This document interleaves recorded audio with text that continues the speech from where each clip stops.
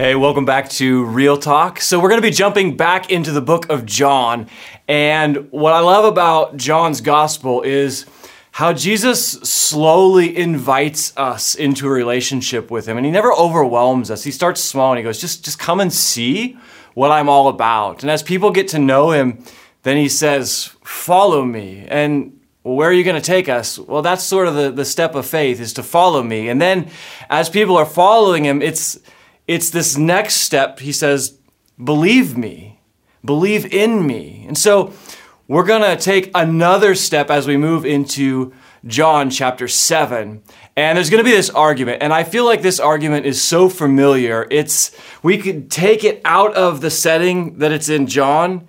We could move it forward. We could put new clothes on people, update their hairdo, and it would look exactly like today. It's this argument over who is Jesus? And this question that we have to settle. And so this argument is going to take place at a Jewish festival in Jerusalem. And there's supposed to be this big feast, but instead there's a fight. I don't know if you've ever been in a food fight, but it's really messy and nobody wins. So here's what happens. There's a couple of different groups of people that are going to get into this argument. And I think that the heart of the argument, we can kind of summarize that in verse 12. Listen to what it says. It says, among the crowds, there was widespread whispering about Jesus. Some said, he is a good man. And others replied, no, he deceives people. And again, I think it's the same argument we struggle with today. Who is Jesus?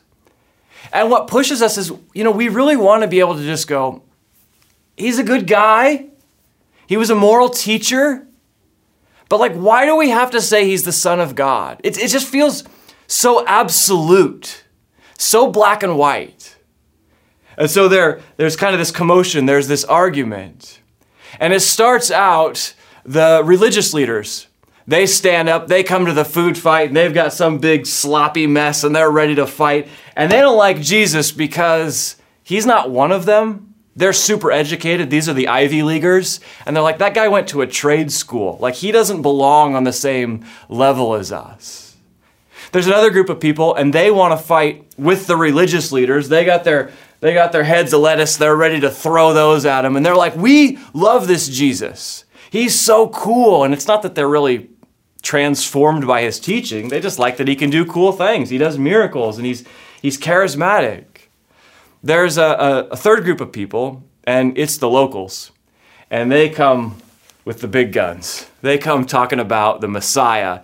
And this can't be the Messiah because the Messiah cannot come from Galilee. And what they're all mad about is they have something in their mind for what Jesus should be. And that's not what's standing right in front of them. They want him to be something that he's not. We all struggle with this, but even his own brothers struggled with this. So Jesus' brothers, they thought they were running his PR campaign. They're like, Jesus, here's what you got to do. You got to go to Jerusalem, and you got to start doing that miracle stuff because people dig that. And if you want to lead, and if you want to be famous, people need to see everything that you can do. And Jesus is like, no, I'm not doing that. And it's such a reminder that we don't get to decide what Jesus is and how he's going to work. Our job is simply to decide who we believe that Jesus is. So if you remember back at the end of chapter 6, here's how it ends. There's this giant crowd of people that have amassed and they're following Jesus, and they like Jesus. He does cool stuff. He feeds thousands of people. He heals paralyzed people. But then he starts to get a little weird on them. He says things like, I'm the bread of life. I'm what sustains you.